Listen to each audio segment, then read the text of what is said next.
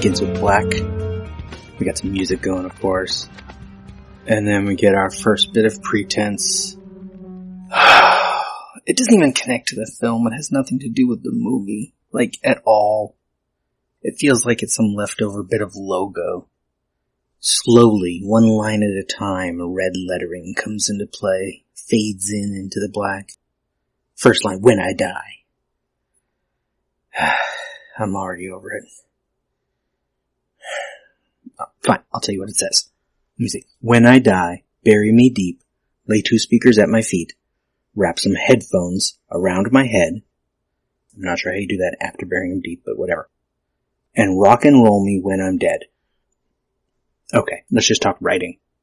You don't start with when I die and then end with when I'm dead. A, those are 2 different times. B, it's stupid. And it's not, this is so much of the movie. I think whenever, I tried to watch this movie a few times. It was the 3rd time that I finally just sat there and watched it. And I only made it through it that time because I was complaining about it on the internet. Posting about how annoying it was and how much it was bothering me. And this right here is right up the top. Why is this in this movie?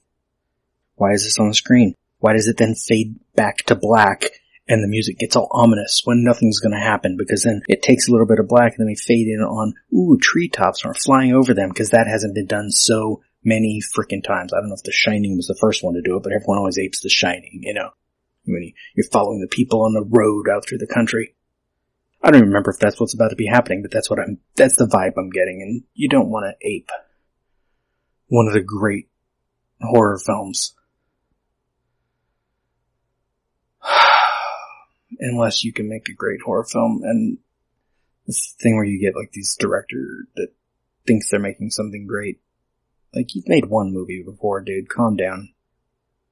At least one that got released. Drums kick in when they get to the treetops. Getting exciting now, even though they're not that exciting at drums. And we get 2 on-screen credits before the minute ends. We get Piccadilly Pictures in association with SQN Capital presents. SQN Capital wasn't in the logos in the first minute, so it's some sort of, I don't know, investment bankers group probably. Money laundering, who knows? And then we get a Spectre Vision, I'm pretty sure it is. It's S-P-E-C-T-R-E. Big V Vision. So I think it's Spectre Vision, not Spectrovision. So it's going for semi-70s vibes, but also cool because it's a specter, it's a ghost. A Spectrovision, U-Media, XYZ Films production. I don't have time for this today. Let's not even my desk.